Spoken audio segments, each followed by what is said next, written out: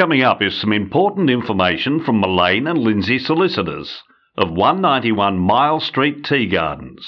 Phone 49287300. Today we have Michael McGrath, who's qualified solicitor with Mullane and Lindsay, and also the practice group leader, Property and Leasing. So good morning, Michael. Thanks for coming to the program. Thanks for having us, Chris.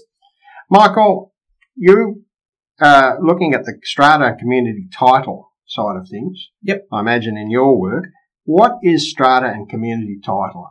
Yes, they are, Chris. So freehold or torrens title is the most common and traditional form of property ownership, under which you are the owner of both the land and also the structures on the land.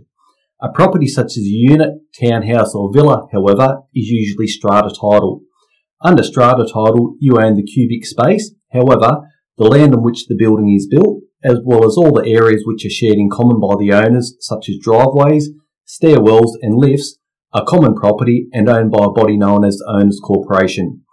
Community title is a hybrid of torrens and strata title in that you own the land and also the structures constructed on the land.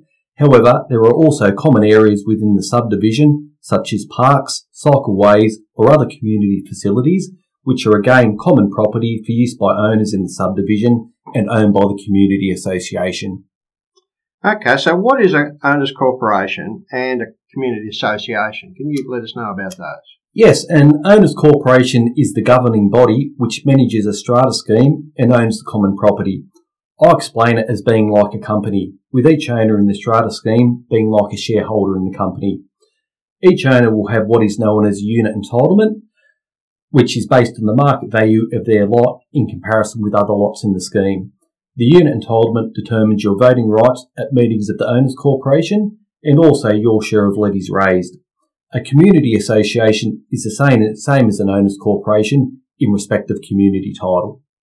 Okay, so if somebody owns a house worth twice as much as the next person, they would have twice as much voting power. Yes, that's right, but they also contribute twice as much to the budgets and costs of the community association as well. So while having a higher unit entitlement means you have a greater voting right, it also means you contribute a greater share towards the cost of the association. Okay, well that sounds fair, doesn't it?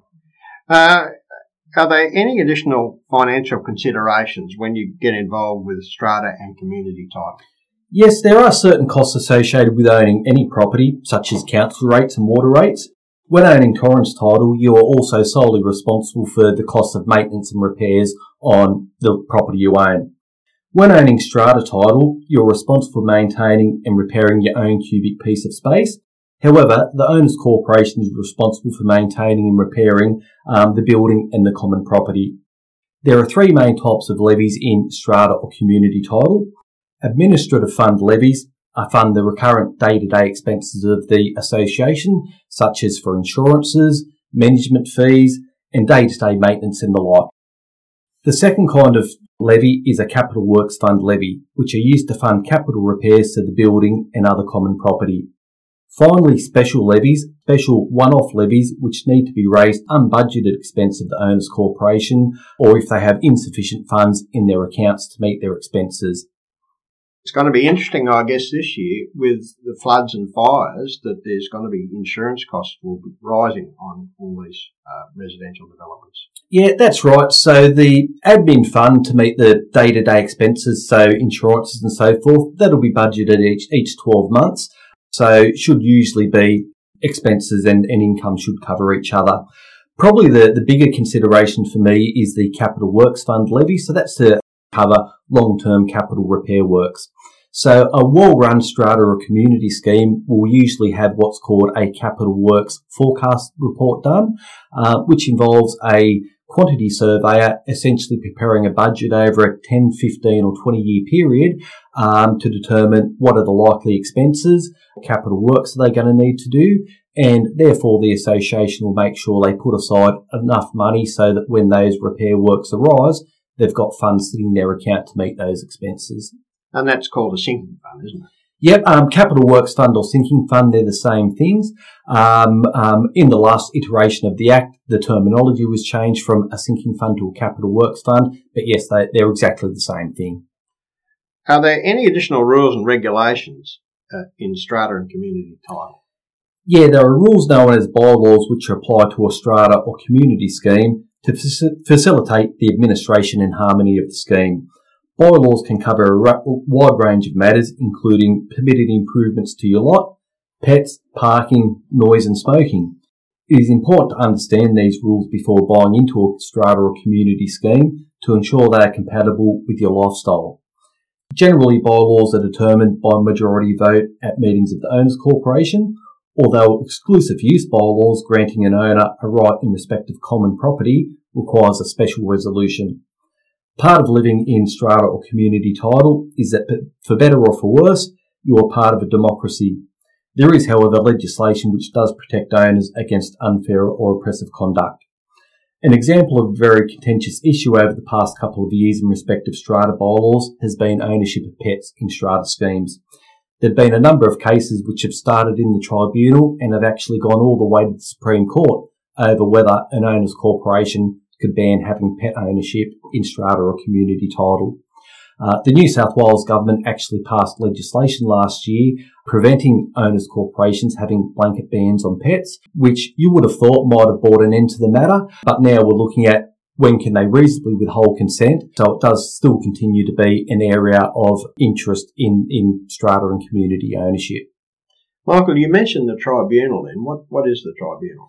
Yep, so the Consumer Trader or Tenancy Tribunal is a state government body. Part of its jurisdiction is over strata and community title, and it's designed as being a low-cost jurisdiction without the necessity of having lawyers involved, essentially to determine disputes within strata schemes at a low cost and making sure that owners aren't unfairly treated by an owners corporation just because they might be in a minority.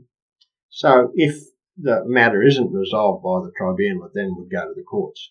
Well, the tribunal will resolve the matter. People can appeal their decisions to the courts if they aren't happy with the decisions of the tribunal. Michael, say somebody's got a pet, a dog or something like that. How do the other owners go on if the dog keeps barking at night and making noise? Yep. For instance. And that's generally one of the requirements of the strata scheme, that they can't unreasonably withhold consent to having an animal in the strata scheme.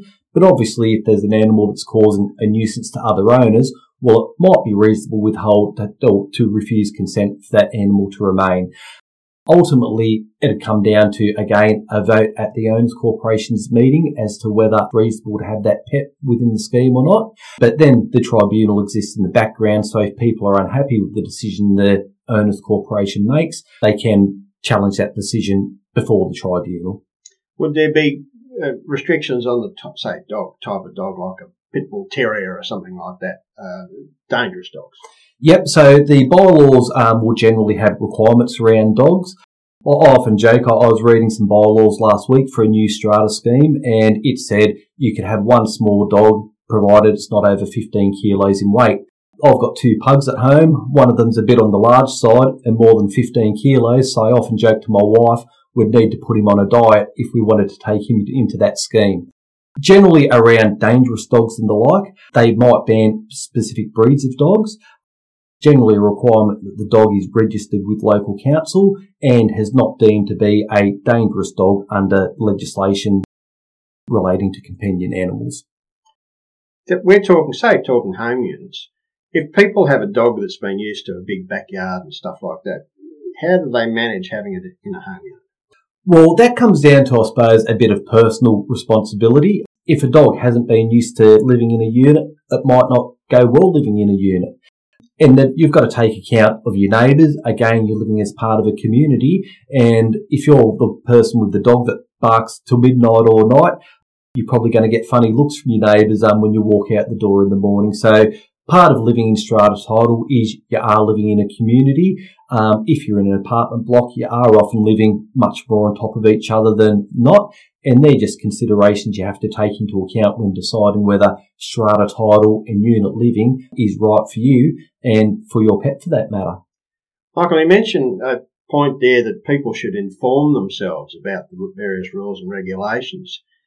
If you don't inform yourself, you're still bound by them, aren't you? Oh, 100%. So whenever you're looking at buying into community or strata title, one of the most important things to do is make sure you read what the bylaws are. you have to comply with them, just as anyone else does well. So they're also for your protection, but it is important that you comply with those yourself. Michael, it's been fascinating at looking at Strata and Community title, and I understand the Act has recently changed. So if people want to find out before they buy into these places, you'd be the right man to talk to, wouldn't you, at Mullane and Lindsay? Oh, definitely. When people buy into Strata or Community title, you can get an inspection done of the books and records of the Owners Corporation, see what's being discussed in minutes of the Owners Corporation, see what the bylaws are, see the financial position of the Owners Corporation. So all really, really important, useful information to have so you can make an informed decision. And yeah, we could certainly assist you if you're looking at moving into that kind of scheme. You as a solicitor would have that access, but what about somebody just looking to buy into the thing? Would a member of the public have that same access? You have to get permission to review the records, again, with privacy legislation and the like. So you have to get the owner's consent to do that. The best thing to do is actually to get a qualified strata inspector to do that inspection. They know what they're looking for in those records, and then we as the solicitors can help interpret and dissect that information to make sure you understand how that information actually applies to you. Michael, there's going to be more and more people living in strata and unit title places. And it's obviously becoming much more complex for people who've just been used to a freestanding home of their own. And that's a consideration you have to understand. I often say to people, if you're the kind of person that wants to paint your front door pink and it's your house, no one's going to tell you otherwise, well, perhaps strata and community title may not be the best decision for you. As I said, for better or for worse, you are living in a regulated scheme. There are rules and bylaws which you have to comply with, and that's part of strata and community title living. How do people contact you when they want to find out more about this, Michael? They can contact our main office in Newcastle on 49287300. We, of course, have our office up here in Tea Gardens, which we open 2 days every week on a Wednesday or Friday, and we'd be more than happy to meet with you to discuss any issues you might be having in community and strata title living. And how do they get you on the internet or website? Yep, they can also go to our website, www.mullanelindsay.com.au, which again has all their contact details and also a number of useful articles, including on things like strata and community title living as well. Michael, thanks so much for coming and talking to us today. It's great to hear that help like you is available for people having to move, maybe relocate to smaller premises or things like that. Thanks very much for having us, Chris. It's been a pleasure to come and speak to you and your audience about strata and community title living today. Thanks very much. Mullane and Lindsay are proud sponsors of Mile Coast Radio. If you have any legal queries, please give the team at Mullane and Lindsay a call on 02 49 2873 00.